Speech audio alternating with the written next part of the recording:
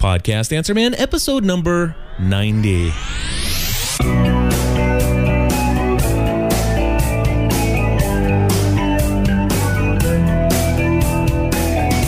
Hello, everybody, and welcome back to another episode of the Podcast Answer Man. My name is Cliff Ravenscraft. Today, I am excited to bring to you a follow-up episode to episode number 89. Last time I talked with Todd Cochran of Raw Voice, and we mentioned at the end of that interview a post by a man named Michael W. Geoghegan, and that's who I actually have on the line with me right now via Skype. Michael, welcome to the show. Thanks for having me. Now, in the chat room, we have a live chat audience here at gspn.tv/live, and somebody in our chat room who goes by anonymous number 2927 is asking, who is Michael? So why don't you tell us who you are? That's a great question. I'm one of the original podcasters, and honestly, in fact, I had a conversation with somebody today where I said, if you're a brand new podcaster, you probably have no business knowing who I am. But if you were involved when it first got created, and I'm talking before it had a name, when it was Adam Curry, Dave Slusher, myself, a couple other guys, and we were experimenting with the medium, I was there, and I've written 2 books on the subject. I've made a career out of consulting on it, and I produce content for Disney and Fortune 100 companies. So but at the same time, I kind of played both sides of the fence, where I've always been really defensive for the podcaster himself.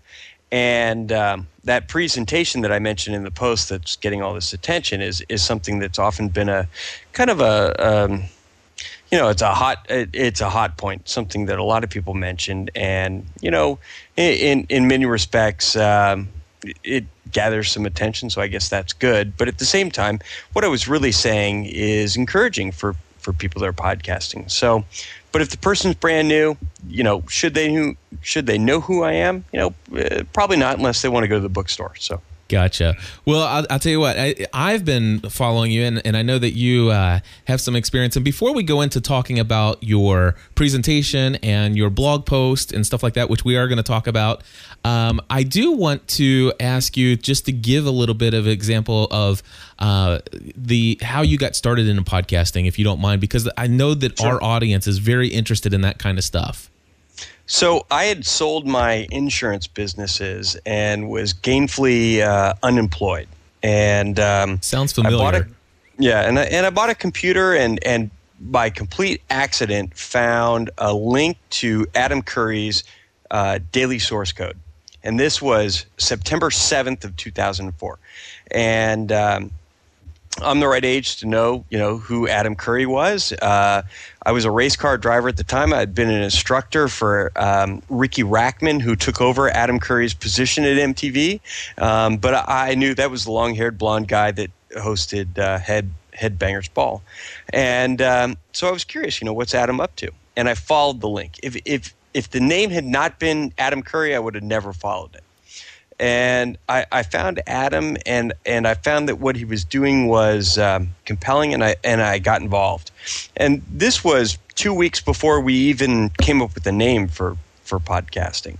So I was there with Dave Slusher and a lot of other really, really early guys, just trying to figure out what the hell we were doing. And that progressed and worked out well. I eventually created a show called Grape Radio. My first show was Real Reviews, which did very well.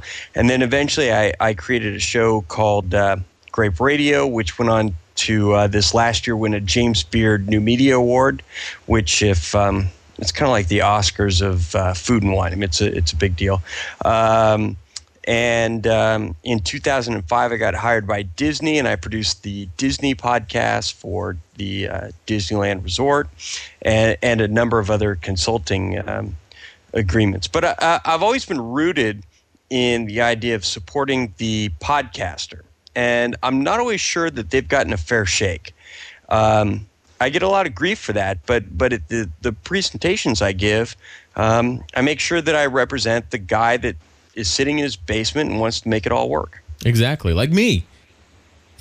Well, yeah, and you're a perfect example. I mean, you have put in the time and effort and progressed. And a lot of people, when I put out some of my posts, a lot of people will say, well, some of us are making money, and that's great. Yeah, I pay my mortgage with podcasting, but it's still not an industry that is, let's say, easy to work in. So if you were to graduate from college and you had your college-age student, would you say go into podcasting or go into the insurance business or go into the real estate business or go into the whatever business? All of those are much more predictable than podcasting is. Podcasting is still somewhat relegated to the exceptional individual, whereas you can go into insurance and make a living. Right, you can make $100,000 a year in insurance, no problem. I agree with that statement 100%. Yes. Yeah, and you're from the. I mean, I don't know that you and I have ever talked about this, but I'm from the insurance business. Yep. I had a wholesaler that was doing $80 million a year, and I had a retail business that was doing $15 million a year in premiums. So yeah, I was a $1 million producer myself in an insurance agency, independent insurance agent, and family run business. So yeah. Yeah. So yeah, we run the same circles in that sense. Yep. And but podcasting is still somewhat more difficult to quantify. And there are a lot of guys out there that want to tell you it's going to work, trust us, it's all going to work. And the reality is that still to this day, it is it's not so predictable. And there's some exception to the rule. There's a couple of us that have made it work, but it's not something you can just say, yeah, it's a proven business track, go do it. Well, exactly. Well, I do want to, since we're here now at this point, I think it's a good thing to say is, first of all, the phrase podcasting is dead. Okay? Right. Now I never said that. Okay, and here exactly, and that's the first thing I wanted to point out is that this infamous talk that you had, and stuff like that, I found it to be quite an encouraging piece. I agreed with about 85-90% of what you said.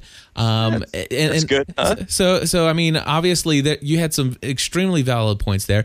And I agree. I took it as being, matter of fact, when people started talking about you, quote unquote, stating podcasting is dead, I'm like, what are you talking about? And I had heard your presentation prior to that, hearing people relate to this talk, if you will, which is linked to back in the show notes for Podcast Answer Man, episode number 89, by the way.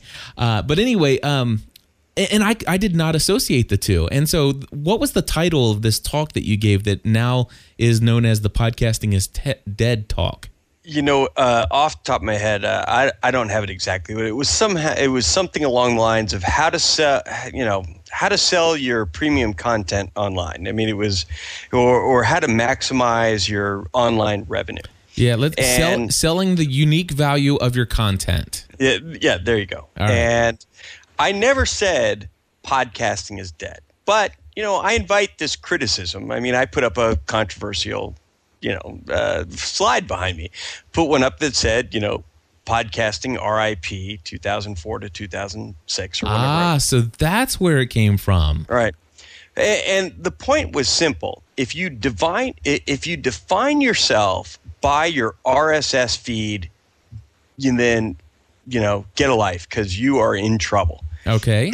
If you define yourself by the fact that you deliver content by RSS, then you are missing out, because the reality is you are in the digital media business. And drop the word podcasting, drop the word I'm a pod, whatever it is, you are a digital media entrepreneur. Okay. Because otherwise, abstractly, then I would need a podcasting consultant for my RSS feed. I would need a YouTube consultant for my YouTube. I would need a video consultant for my video. I would need a blog consultant for my blog. And the reality is that if that's the business you're in, you want to cover all of those. Sure. Right? I agree with you about 85% of the way there. And so, there's a lot of people that like to say, well, how dare you say this? But, granted, I've got books named Podcast Solutions, first and second edition. I've got the Podcast Academy. I got the Podcast Academy, series of books. I'm very invested in podcasting, and I think that podcasting is an explosive growth medium. However, I don't know that it supports itself. And what I believe does support itself is when you view yourself as a media producer. Right. And that's why we named Grape Radio and not Grape Podcast. Mm-hmm. Well, that makes perfect sense. I agree with you there. So I've got Real Reviews Radio, Grape Radio. The Podcast Academy obviously has the podcast name, but in many contexts, every time I've consulted with somebody, let's name it a name that separates itself from podcasting, because though in 2004, 2005 that was very hot, our expectation was always that would rise and fall to a bit, and eventually it would become ubiquitous. Right. Now, here's what I'm seeing is that, and I think that maybe is the expectation, I think, in a lot of people's minds is that podcasting would rise to the just the medium of content delivery via RSS feed would rise to the level of quote unquote radio and television. And that's naive. Well, that's exactly what I'm saying, is that if people are basing on whether or not podcasting had lived up to expectations based upon those expectations, I'd say, well, yeah, I guess maybe that idea is quote unquote dead. But I still see that that podcasting is taking on. For example, like Leo Laporte wants to get rid of the word podcasting. He did this whole thing about a year and a half ago, maybe even 2 years ago now, where he quit calling his stuff podcasting, and now it's netcast for him. Mm-hmm. He didn't like the term. Here's my feeling on that, and that is that. Whoa! What? Well, let's talk about Leo. Okay. Leo had a television show on Tech TV. Yep. That I watched religiously, right? Yep. So I knew who Leo was, and I've been on Twit. I've been up to Leo's studio in Petaluma and done the whole deal. But Leo is not you and me. Leo had a TV show, had a built-in audience. He was on television even after Twit in Canada and Australia. And I've been up to the Rogers television studios in Toronto and recorded a piece where Leo's show was shot for Canada and Australia for one of the books we wrote. And then Leo also has a radio show on KFI, the largest reaching AM station in Southern California. Mm-hmm. So it's very difficult to say Leo is the ordinary guy. Because built-in audience, international reach, and even here in California, a continual, and every Saturday and Sunday, he's got 3 hours to tell you to go to his site, and he does it constantly. Mm-hmm. And Leo is not somebody you can say, well, he's got 200,000 followers. Why do I only have 10? I mean, he's got major media behind him. Oh yeah. But here's what I'm saying, and I agree with you. Leo, he's great. I mean, that's not a bad thing. It's a good thing. Matter of fact, I'm thankful that Leo is around, and I am not envious of his numbers or anything of that nature at all. If anything, Leo does more for me as a podcaster than anybody else out there. Because he is taking, people's grandparents who are listening to his show, calling in and asking, what do I do with this VCR? Do I throw it out the window and go out and finally get a Blu-ray player? I mean, he's got people calling who have never heard about podcasting, and they're listening to his show. They're actually building a relationship with him and developing some trust in what he has to say, and he's turning people into listeners of podcasts. But Cliff, why do you limit yourself to being a podcaster? See, I don't limit myself, but I do. But hold on, you just called yourself a podcaster. I am a podcaster. In fact, But do you think that the majority of the people that view or listen to your show are doing so by subscription? Let's see here. I will tell you that my subscription base, people who download my content, is 60% listen to via the RSS feed, 40% on the website. Okay, and you are a star, right? Let's agree to that. So, okay. Like I've got real reviews, right? Mm-hmm. So I rarely put up a real review anymore, but there are people that still subscribe to that, and it's the vast majority of my subscriber base. However, I really think that if you were to honestly look at the new person getting involved in podcasting, I think that you would find that the subscriber base is probably smaller than we might expect. And I feel that there's a lot of reason for that. And it's because the average person getting into podcasting does not understand how podcasting works themselves. And number two, they don't know how to communicate it to their listeners to educate them. And I think that there's some real value in people being subscribed to an RSS feed.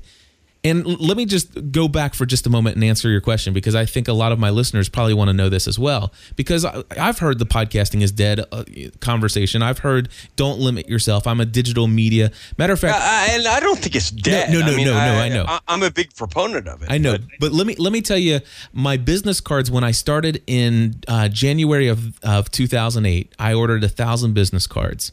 I like your new business cards, by the way. Oh, thank you. So my old business card said Cliff J. Ravenscraft, new media professional. Or no, it said new media specialist or something like that. Mm-hmm. Do you know what my new business card says? I saw it the other day. It is podcast producer and consultant. That's my new title. And I was and do you know when I created those cards? Just the other night. So right. I did that for a reason. So to answer your question, why do I call myself a podcaster? It's because, well, when I started this business, I want to be known for, and I want to be the quote unquote, the guy to turn to for podcasting. If I heard about this thing called podcasting, and I'm already researching blogging. I got my Blogger account set up, and you know what? I'm doing pretty good at that. I've heard this thing called analytics. I've got that set up. I've heard about this thing called SEO, search engine optimization. I'm reading the book on that. Now I've heard about this thing podcasting, and it's something else I want to get into as part of my overall package. But it's the one thing when I look online, it's just like there's so much information and it all points in different directions. I need somebody to help me with podcasting. Who do I go to? And of course, that's why you go to the Podcast Answer Man or Michael W. Geoghegan or somebody else who does know this stuff. Yeah, and I've often thought of just as a challenge. I own Podcast Consultant and podcastconsulting.com. And you can throw them my way if you're tired of podcasting. By the way, but there's a number of guys that keep saying it's a huge business and we're all going to make gazillion dollars. And I have late at night I'm like, oh yeah, really? Okay, great. How much are you willing to pay for this? Mm-hmm. And it's one of those. It's like a fantasy thing, right? Like sure. I'm never going to really do it, but I own them. I'll sell them both if somebody's willing to pay for them. But the reality is, I work with Disney. I mean, that's a Fortune 10, Fortune 20 company. I mean, they're way at the top. Mm-hmm. And but they have a strategy and it's planned. Mm-hmm. And the average podcast person has no concept, and this is something they need to learn if they really want to get into this, of what happens when you are at in a large conference room with marketing, public relations, and legal. And the idea of, hey, it's a great concept and we all want to get it out changes. And the conversation becomes, marketing initiatives and, all the business speak you can imagine. And particularly, there are a number of podcasts that have been paid for by large PR firms that never made it out the door because legal was not in that original conversation, and that's a meeting that a podcast quote unquote consultant needs to be able to handle. And they need to be able to handle it in a way that ensures that the initiative is successful. And I think that's something that not a lot of people are prepared for. I agree with you there. I mean, legal wants a transcript of the podcast. Well, you don't get one. Why don't you get one? Because you can't edit it like a Word document. So you have to listen to it and tell us if you get to listen to it. You don't get to read it. And that's something that a lot of people aren't willing to fight for, so to speak. And when I say that, I mean, I'm thinking of very particular high-profile Fortune 100 companies that have paid people, and the podcasts have never gone out the front door as a result. Right. There's a number of us that have made a very good living as a podcast producer. I mean, I pay my mortgage, and my kids go to school, and we buy shoes and sweatshirts and basketball uniforms for them off of podcasting. However, I know that in some ways I'm the exception and not the rule. And I've always really fought for the idea that it should be a marketplace that everybody can participate in, and not just a few of us. Right. No, when you say that, I definitely can agree that this is not, podcasting is not a get rich quick overnight kind of thing. In fact, I mean, people can look at me and those who listen to my content, they know my story.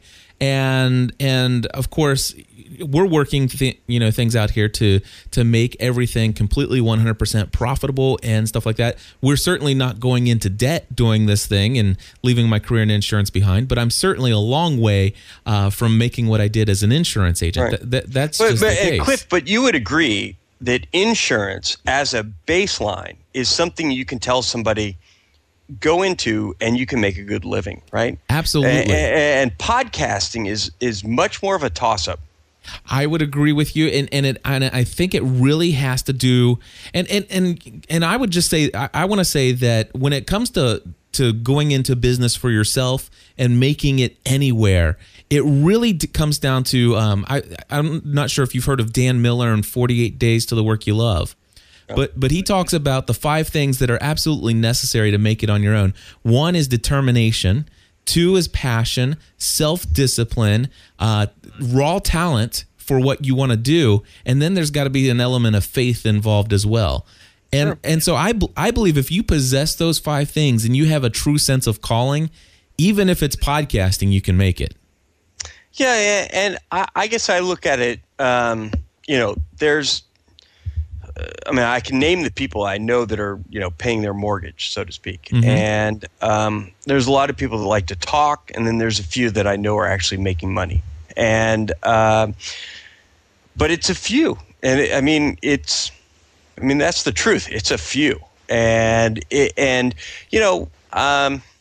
I probably get in trouble because I play both sides of the fence. I put up a post and everybody says, hey, if you can't figure out how to make a living, then you should get out of here. And then I respond like, well, I actually am making a living, but I want it to be something like insurance. I've always really wanted, I was there from day one. Right. I want the guy that loves it to be able to make a living.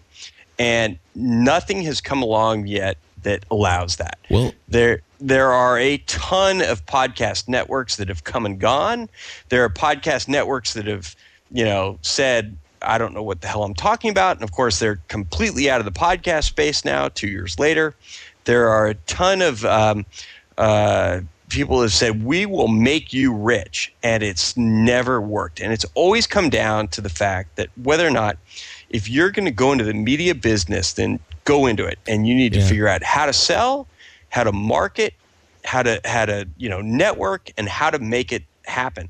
I mean, for Grape Radio, nobody's ever sold an ad for us. We've sold our ads, right? But Grape Radio, we just went to Paris. We get flown around the world now by the Champagne Council, and these are advertisers, and nobody makes their living from Grape Radio. But at the same time, if you're a wine aficionado, it's a pretty good gig to have. When you get the, people from Champagne saying, hey, we'll fly out to France to spend a week with us, I mean, that's something you say yes to. Mm-hmm.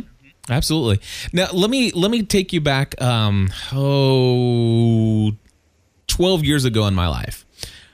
Before podcasting was around, and relatively, this whole internet thing was still, people were, I think it was before the .com bust. There was a day back when I was getting fresh into, I was just a year or two into my insurance career. And I just have always been a technology head. So back then, for me, I was blogging and I was getting involved in buying and selling stuff on eBay. And here's what happened back then. I went around and I saw this thing on eBay saying, if you buy this CD, we will tell you how you can make a living off of eBay. I bought the CD. It was $15. What do I have to lose? So I brought it home, looked at it, and it had some free royalty-free stuff that you could sell on eBay, and you could basically make some money selling this product to people who bought it for $4 or $5. It was a digital product. You email it to them. Well, guess what? I made some money. Now, how much money I made depended on how much I was determined to do it and how passionate I was about it. I finally got to the point where it's like, wait, why am I making $4 profit on each one of these when I could make $18 profit by selling the same CD, only packaging it myself and selling it as the eBay Career Kit? And so I started selling the eBay Career Kit for $5 more expensive than the one I bought. And it was my own products, my own digital products. And I sold it. And I will tell you, I was making enough money then that I could have quit my insurance career. Now, I chose not to because I wasn't passionate about that. However, I will tell you today, now you have the eBay top sellers out there. 15 of those people who are making millions of dollars a year on eBay bought their eBay Career Kit from me. Now, the problem is back then, people were telling everybody, you can quit your job and work and sell on eBay. The truth is it's not true. The problem is that you have to possess those 5 things. And I think the same is true of when we approach insurance. Michael, I have a friend of mine he's been coming to my Bible study group on Wednesday nights. He says, Cliff, I've just been approached by this such and such company. I won't say the name of the company. They want me to go and get my insurance license, and they told me I'd make this much money. And I says, well, it's possible, but let me sit down and talk to you about this. How passionate are you about selling? Well, not really. So you're not going to make anything. In fact, how much are they guaranteeing you the first year or the first 2 years until you start making enough salary or until you start making enough commission to outweigh that salary? Well, there's no promise of that at all. And right. my suggestion to that person is that insurance to that person is no different than starting up and going into podcasting as a career for somebody else. Well, Cliff, I disagree a bit. You and I share insurance as a background, but I used to be able to look people in the face and say, you can make $300,000 a year. And I had a couple guys that did that. Now, did everybody do that? No. But could you go into insurance and make a living? Right. Pay your mortgage, pay your rent, pay your whatever your bills are. Yes. And so even if you only made $50,000 or $80,000 or $120,000 or whatever, depending on where you live, you could do that. That is not as predictable in the podcast space. And I'm not negative on podcasting. No, I know. But it's not an established business. Well, that's the question, and I don't want to interrupt you and sound like I'm being arrogant. But the question I have is, how long has insurance been around and established and stuff like that?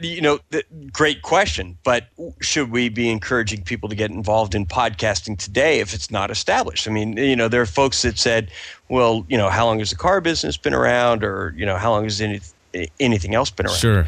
And the hype has been to get involved. Now, I believe get involved. Here's my basic premise. Podcast your passion. Find what you love to do and podcast it. And treat it like golf.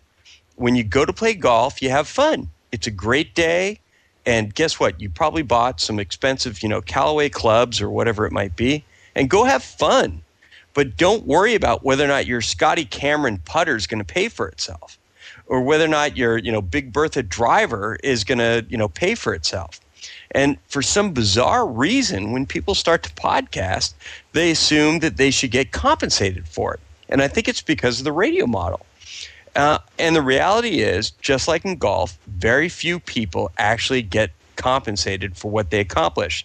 And when they do, it's because they are spectacular. Not because they're average. I agree. And in radio, I do know people who actually are on the airwaves 5 days a week, every single day of the year, and they're actually paying the radio station to be on there. Sure. Yeah, right. And in some cases, it makes sense because of a sponsorship deal for whatever it is they're promoting.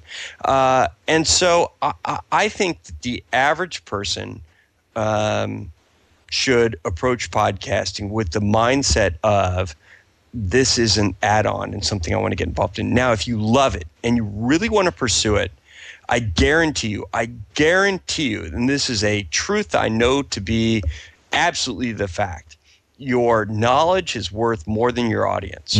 So don't try to sell advertising to your audience. Sell your knowledge as a consultant because you will make 10 times more. And that's exactly how I started out in 2008. And matter of fact, I believe I took that advice directly from you. So I want to credit you for that. In fact, that's how I decided that, you know what, even though I have no real understanding of how I'm going to make this happen, I'm just going to do it and I'm not going to accept failure.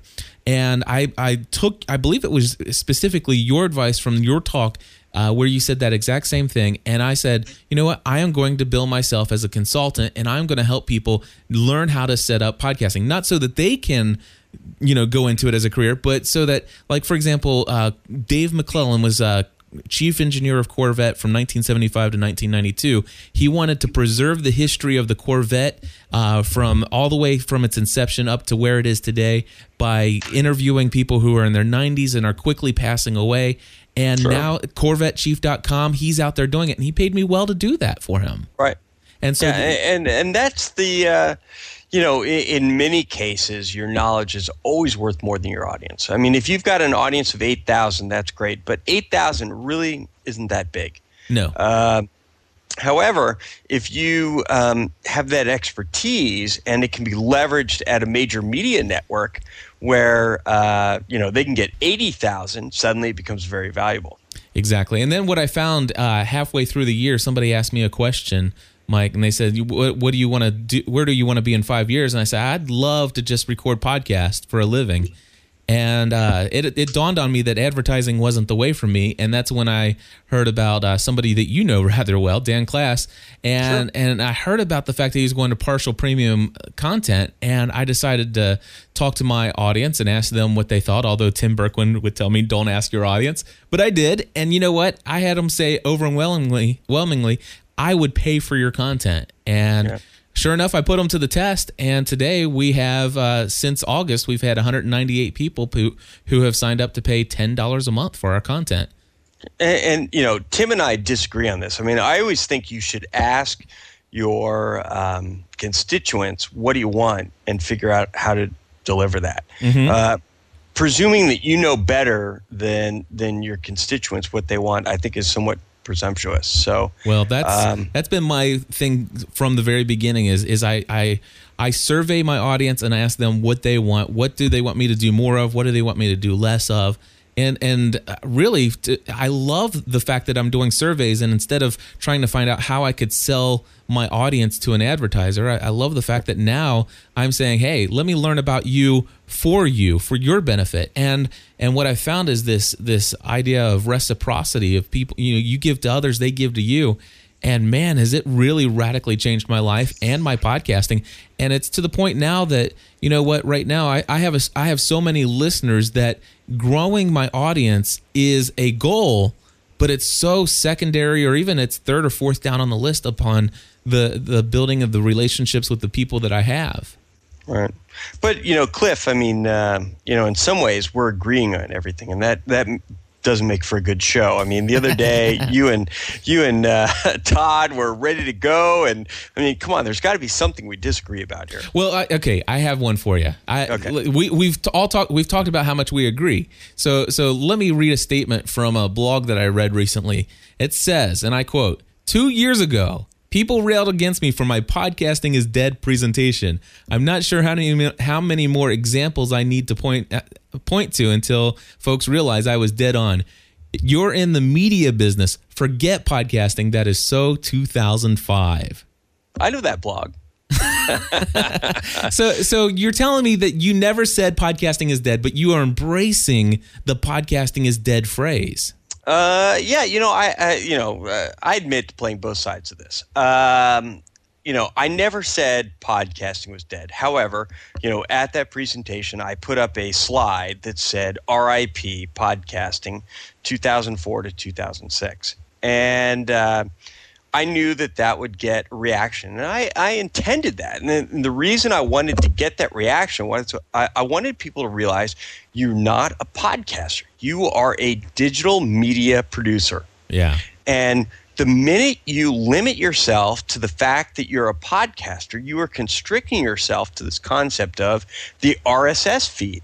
And nobody, including every current podcaster, is limited to that. The reality is people don't subscribe to Adam Curry. They go there when they hear a link. People don't go to Todd Cochran because they subscribe. They go there when they hear a link. And early on, when there were 50 podcasts, we all subscribed to everybody. However, that all dropped off. And it dropped off because of the fact there was just an overload of content. And so in order to get that subscription, I believe, you really need to stand out. Or you have to have something that's happened that's, there's some reason. You're talking about something interesting and people go to it. And I think that the sooner people realize they're in the digital media business, the sooner they can compete with CNN and Fox News and everybody else. Because Fox News doesn't say, hey, we're podcasters. They're in the digital media business when it comes to online. YouTube doesn't say that they're podcasters. They are in the digital media business. And that's the real arena where I think the real money and the real opportunity is going to be made. And I think if somebody says, well, I'm a podcaster, I believe this to my core, that corporate America and everybody else is going to say, that's great. We're going to go with the guy that's doing the online digital media. Right. And you know what? That may be the case. And I will tell you that I am that guy that says, I'm a podcast consultant. And you know what? But why not be a new media consultant? Well, I do that my passion is in podcasting. Honestly, my passion. So is your passion in the fact that your media can only be distributed by RSS? No. You go to my website and you recognize the fact that I'm on Twitter, I'm in Facebook, I'm playing a bit of devil's advocate here. So I'm blogging, I'm video blogging without RSS links. But that's not podcasting. It's not. But you know what? It is all leading. You go to ravenscraft.org, go to the category under videos and cooking with Stephanie. Now that is becoming extremely popular. It's only one episode. I've got people emailing me daily. When is the next episode coming out? Is your blog defined by your RSS? It is sometimes. Really? You believe that? Some people, yeah. But it's not anymore because people can Twitter links to it and stuff like that. So it goes beyond. And why would your podcast be any different? Well, it is. It is different. But here's the thing: you go watch Cooking with Stephanie, and at the end it says, "Want more content from Cliff and Stephanie? Go to gspn.tv/about today," or whatever. It's all about educating people about the fact that we have content, and let us show you how you can get to the point where you'll never miss anything that we put out. And obviously, on all our sites, we have the subscribe opportunity. Mm-hmm. So don't get me wrong. No, but how many times? I don't believe that is the driving force anymore. Now, I might be jaded only because I've been there since day one, but I know a lot of podcast pioneers, guys that were there before we even had a name for it, when you talk to them, you're like, well, who do you subscribe to? Nobody. I just, I click on them when it looks interesting. And when it was early, we all subscribed. We subscribed to Adam. We subscribed to Dave Slusher. We subscribed to Mike Butler. We subscribed to Donna Drew, Dave Weiner, who's totally freaking disappeared from the podcast. You know what I mean? I mean, there was a group of people that you totally listened to. And But that was when there was a what I would call a finite. Now, obviously, there's always a finite number, but that was when it was 20 rather than 200,000. Mm-hmm. And now that it's 200,000, it's kind of like TiVo, right? My wife, there's one or two shows she makes sure, she records, and the rest are kind of, here and there. Right. And podcasting is very much like that. Though this is subjective, I believe. I don't believe that most people say, I subscribe to 15 shows. They might have their two favorites. Maybe it's Cliff's show because they love you. Maybe they love Todd Cochran, and the rest is here and there. And early in podcasting, it was not like that. And early in podcasting, people subscribe to 10 shows, and I don't believe it's that way anymore. My actual numbers, my statistics show of the 198 people who are actually paying the money to listen to our content, when surveyed, it still shows that people are out there subscribing to 10 or more podcasts. And so, at least, and of course, those are the people who are paying for my content. I don't make it a. So, and those are super listeners. Those are super. Yeah, absolutely. These are people who totally get everything about what I'm doing. So it's a superset of the audience, obviously.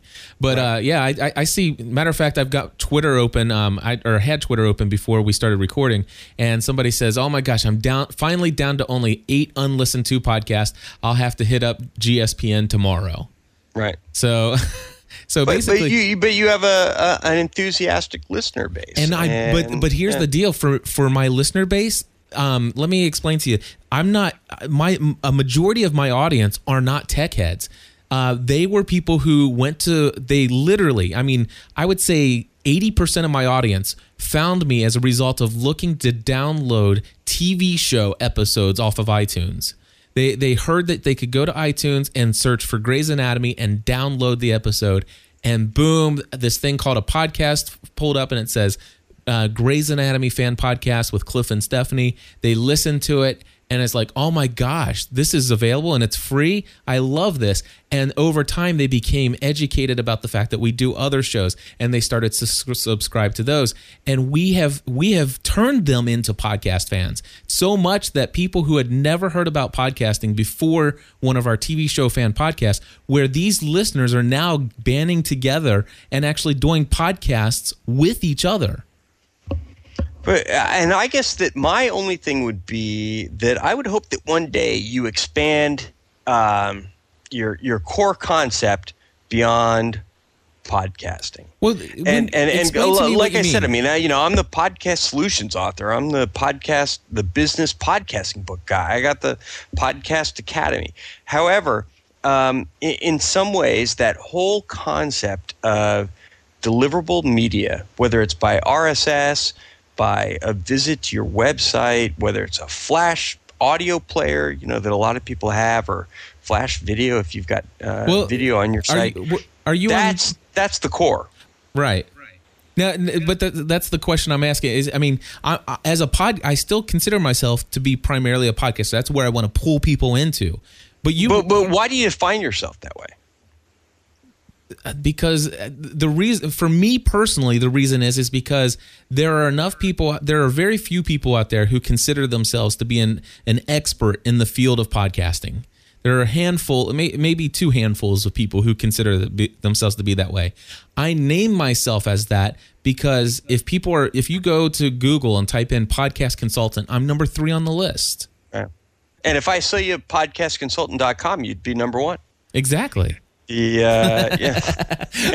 Because trust me, that'll rank right up there just because of the URL. No, I totally get that. But do you see what I'm saying? The reason why there are 2 things. Now, let me explain to you. When I meet somebody face to face and they say, "Cliff, what do you do for a living?" If anybody out there thinks for a second that I say, "Well, I produce podcasts and I'm a podcast consultant," no, I don't do that. Basically, what I do is I say, you know what, I basically do talk radio shows for the internet. My wife and I, we produce talk radio for the internet. Sure. That's exactly, I do radio on the internet. That's exactly what I say to them because they understand that. even though that makes no technical sense at all because radio waves don't exist on the internet. It doesn't matter. They understand radio on the internet. So that's what I say. And so, and I say, you know what? We get to talking and I say, here's some of the shows that we do. Oh my gosh, I love the TV show Lost. Well, that's one of our most popular shows. Why don't you go to weeklylostpodcast.com? And now, why isn't weeklylostradio.com? Well, it's because I want them, now they're interested in hearing this talk program. And so now I'm writing down on a piece of paper, or I'm handing them a business card that says Weekly Lost Podcast. And so eventually they're going to ask themselves, what is a podcast? And I'm certainly going to answer that for them and explain to them that the whole idea is this, the fact is you can get it delivered. I want to educate people on podcasts and the fact that there is so much other content out there that's in this form that you can take with you when you're jogging through the neighborhood or working in the garden or whatever you're doing. It's something to be taken with you all the time. You don't have to be tethered to your computer. And I tend to agree, obviously, with the concept. I'm heavily invested in podcasting, despite the opinions I've suggested. But when we started Grape Radio, we started Grape Radio, not Grape Podcast. When I started Real Reviews, it was Real Reviews Radio, and there's a very specific reason behind that, because when we called people and we said we want to interview you. What's the name of the show? It's Real Reviews Radio. It's a radio show on the internet. Mm-hmm. That became, or Grape Radio. It's a radio show on the internet. Like, great, let's do it. It's Grape, it's Grape Podcast. Well, what's a podcast? And you had to explain that whole thing. And we realized that podcast versus radio didn't make a difference to the content. It made a difference to the impression of the person that was coming on. Right. And so we circumvented that by using the term radio and said, and much like you, we said it's a radio show on the internet. But, at the same time, we've now moved into video. So we've got this site called Grape Radio. We won a James Beard Award, not for our audio, but for our video. Yep. But and so if you look at a radio show that's become a TV show, I don't know, look at a Bill O'Reilly or somebody, right? He's got a radio show and he's got a TV show. Does he say I'm a radio guy? Does he say it's a TV guy? No, he says I'm a media guy. Right. And I think that's the same. No, I get it. I think that the average producer should lift themselves up a few levels and say, I'm a media guy. I'm not a podcast guy. I'm not a radio guy. I'm not a,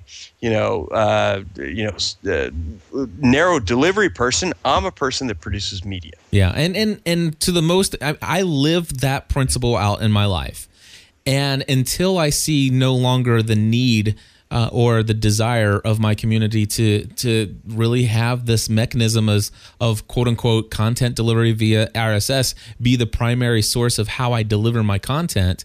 For example, there are a lot of people who are upset that, they cannot get the Cooking with Stephanie via RSS feed. And the truth is it would just take me an extra 45 minutes for every episode I produce. Sure. Yeah. So I don't, there are some things I want to take my podcast listeners and say, hey, we want you to come frequent the site every now and then. It helps associate you and connect you with some faces and some participation in the comments section and stuff like that. So we use this. I mean, you and I right now are being simulcasted our audio is simulcasted out on ustream.tv right now. On our site, we have people in our chat room who are chatting and listening to us. The video of me talking to my microphone is being broadcast out. So, I mean, that I'm using all the principles that you're talking about. But when it comes down to it, I just really feel that I want to, the RSS feed is the best way to continually, consistently get that content. For example, when I hear about somebody and I see a link to somebody's podcast or an episode of a podcast on Twitter, and if I want more content, I subscribe in my iTunes to their podcast. And for example, if I want Michael W. Geoghegan's blog, do you listen to him? No, not at all. Matter of So you fact, subscribe to them, but you don't listen to them. exactly. So, Well, then what good does that do? well, let me explain to you what I do. In fact, I love the latest version of iTunes, which allows you to set your rules based upon the podcast. So for, let's just say, Michael Geoghegan's Grape Radio, I say, listen, you know what? I'm really into to Grape Radio and stuff, but if I'm 3 or 4 episodes behind, it's not going to kill me if I miss 1 or 2 of them. So I set it up to where iTunes will automatically check for new feed or for new episodes, but I set it up to only keep the most recent episode. But Father Roderick's Daily Breakfast, if I happen to be 4 days behind and you delete one I haven't listened to yet, I'm going to be upset. Mm-hmm. So I want Father Roderick, and it says here, I want you to automatically check for new content, download the most recent episode, and I want you to keep all unlistened to content. And so I can do that free. And yeah, I subscribe to probably 30 different podcasts. Now, most of those, I'd say all but 10 of them, I have the most recent 1 episode of. And it's only when I have time to listen to something do I actually fire up and listen to one of those guys. I just got a direct message from Minion Fogarty telling me podcasting is not dead. So there you go. So someday all these people will listen to this thing called "How to Sell Your Content," but at the same time, I realized, the title that people gave it, it gets some attention. So, it does. So let me just ask you, some questions came up early on in the chat room here, and obviously my audience is extremely important to me, and I know that they want to have some stuff here. One of the questions they asked is how, obviously you've heard and everybody's heard us already talk about Podango, and we're all very sad to hear about that, and especially for the content producers and stuff like that. So we don't need to recover all of that, but you sold them some technology. Can you explain what that technology was, and then tell us if you know anything about its future? Sure. So we sold them something that Doug Kay, who's probably best known for the IT Conversations Network, and now he does his kind of nonprofit version called the Conversations Network. Doug Kay and I started a company a couple of years ago called Gigavox Media, and we developed, among other things, the Levelator, which a lot of people continue to use, and we also developed what was called Gigavox Audio Lite. At the time, Gigavox Audio Lite allowed you to produce content like we did for IT Conversations, which meant you could produce what we portions of your audio, and you could segment it and then dynamically insert additional pieces. So that meant you could, to put it simply, you could have section 1, section 2, section 3, and you could put an ad at the front, a new intro between section 1 and 2, a different intro between section 2 and 3, and a new ad at the end. And you could change those on a dynamic updating possibility. We sold that to Podango in 2007. And Podango took it over. And it's not without saying that I'm somewhat disappointed with the way that they I would have wished they would have made more of it. And there are a lot of people that are on it that love that system and realize the value of that system. But it does belong to Podango, and some people have asked, why can't we just take it over? Well, we sold it to them. I mean, it's kind of like, I sold a car to somebody. Just because they are going, out of business doesn't mean I can take their car back. Right. And so Podango owns it, and we'll see what they do with it. Though I really do wish they did, for lack of a better term, exploited it more. Because right. I think that was a core value that somehow got missed as they were focused on their advertising network ideals.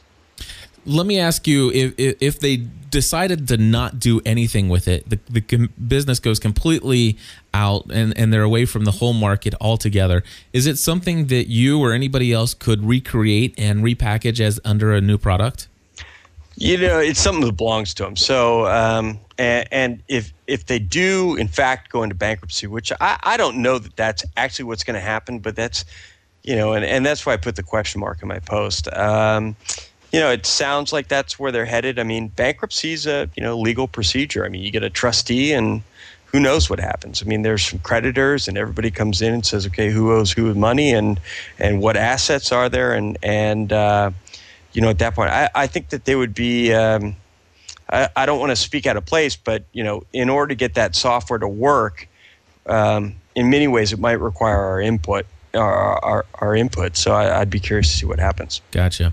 Somebody else in the chat room. Well, Maury's asking, do you know if it was Scott Bourne that actually purchased it on behalf of Pondango? Scott, as I had nothing to do with that. I mean, I think Scott left. I don't remember when Scott left, but I think it was pretty soon around when they bought our technology. So Scott had some deal with them that had to do with podcast production and their studio in San Francisco. And frankly, I know nothing about that deal other than the fact that he was there, he was doing it, and then, you know, one day he wasn't. Gotcha. So somebody asked how you got involved and how you, with Dan Klass, and co-authoring a book together.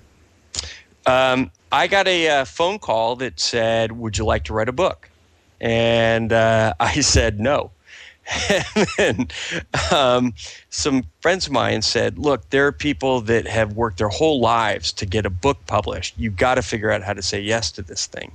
And I'm a good editor. I mean, I like to read things, but if you give me a blank page, I'm in a tough spot. And Dan and I had become friends at the Orange County Podcaster meetups, which we were having early on. And I called Dan and said, look, I've got this deal. They say if we say yes, we get to write a book. You know, would you like to be the guy that faces the you know, blank pieces of paper and actually writes it? And so Dan's a writer. He's an actor. I mean, he's got a lot of experience in Hollywood. Not a lot of people know this, but if you ever watch The Girl Next Door, he's the guy behind the camera at the opening scene. I love to always point that out because it's a good film. But so Dan and I got together. We outlined the book, but Dan was the guy that dealt with the blank piece of paper, meaning he was the guy that said, okay, chapter 1, first sentence, and started typing it. And after we outlined it, he'd give it to me, and then we'd trade back and forth some copies. And so in many ways, Dan, you know, I can't thank Dan enough. I mean, he was instrumental in getting that first book published. Gotcha. Now, we're about ready to run up on an hour here, and so I do want to ask you. You obviously have been around. You definitely have a business mind, stuff like that. I've had a career in insurance. I've been extremely successful in sales and stuff like that. All this business angle, you know, working with the CPA, tax accountants, and all this other stuff. A lot of this stuff is brand new to me. I'm determined that there's absolutely no way possible that what I'm doing is going to fail. In fact, we had an extremely awesome, successful year in 2008. Getting ready to celebrate it with a big 24-hour podcasting marathon all day on the 31st. By the way, real quick, Michael, just so you know, from 12:30 to 1:30 on TalkShoe, I know Joseph Jaffe has invited a bunch of people to talk a lot about, you know, at this whole thing that we've been talking about. And if you're interested, you're welcome to join us on that as well. I know Adam Curry and a bunch of other folks have been invited to join in. But anyway, I've been extremely successful from what I'm told as far as what you can expect out of your first year of business. My question for you is, do you have any advice for somebody like me? What are some advice, tips, or anything like that as knowing that I'm in the area, the space of podcasting, consulting, and stuff like that, outside of limiting myself to a podcast definition, because I already got that one from you? Well, I think that you know, it's no different than any business. I mean, you need to measure your you know, the amount of effort you're putting into it versus the return. And one of the tricks with podcasting and frankly anything on the internet is it's very easy to see the hours creep away. You know, if you're sitting in your office at 7 a.m. because you're excited about your email, and you're still there at 10 p.m. at night, and your kids were in the living room playing next to you, right? And you never went out because you were always updating on the internet. you're missing out. And that didn't happen in the insurance world, right? Like we'd show up at the office at 9 and we'd leave at 5 and we'd be home and we'd interact with our family. And one of the weird things that happens when you work at home, and if you're like me, you've got 4 monitors and 3 computers running and all kinds of crazy stuff going on, it's really easy to lose yourself in those LCDs and think that somehow that's where the world's happening.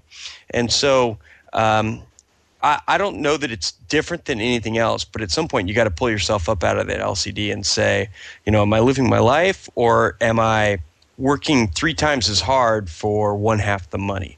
And in podcasting, I believe that it's a valuable it's a valuable concern, because there's not that much money floating around yet, and maybe you've got a big contract like I presume you do, or maybe I do with Disney or some others, and it makes it all worthwhile. At the same time, though, you still got to run it no different than you run an insurance business. I mean, it's business, right? You got to run it like any other business. You got to know when to say yes, when to say no, and decide when it makes sense. And this has been an interesting conversation. I notice here on Twitter, there's somebody named Maury who says listening live and continue to disagree.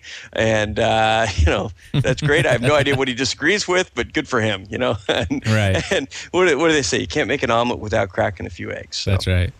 Well, hey, I really appreciate you taking the time to talk with me. I'm very glad that you accepted my invitation. And just so you know, it's an open invitation. Anytime you want to get on, you know how to reach me. And I agreed. I really enjoyed meeting you at, what was it, Podcast New York, I think. Yeah, PodCamp NYC too. Yeah, PodCamp. Yeah, that's right. And that was a good event. Yeah, it was a very good event. Well, we appreciate it. And folks, stay tuned for more podcasting coming very quickly here with our 24-hour marathon. We've got several recordings of Podcast Answer Man that's going to be coming up very quickly here. So we're going to be producing lots of content. Of course, those of you who are listening to this on the free feed, we want to remind you that we do promise you, I personally make a commitment to you to give you no less than 2 Podcast Answer Man episodes for free each month on the free feed. Now, this month, you've probably got quite a few more than that. But if you want to get every single episode of Podcast Answer Man, we encourage you to find out what gspn.tv plus membership is. The best way to do that is go on over to gspn.tv/plus, find out all the details, and you'll get every single episode of these shows. Thank you very much for listening, and we'll talk to you soon.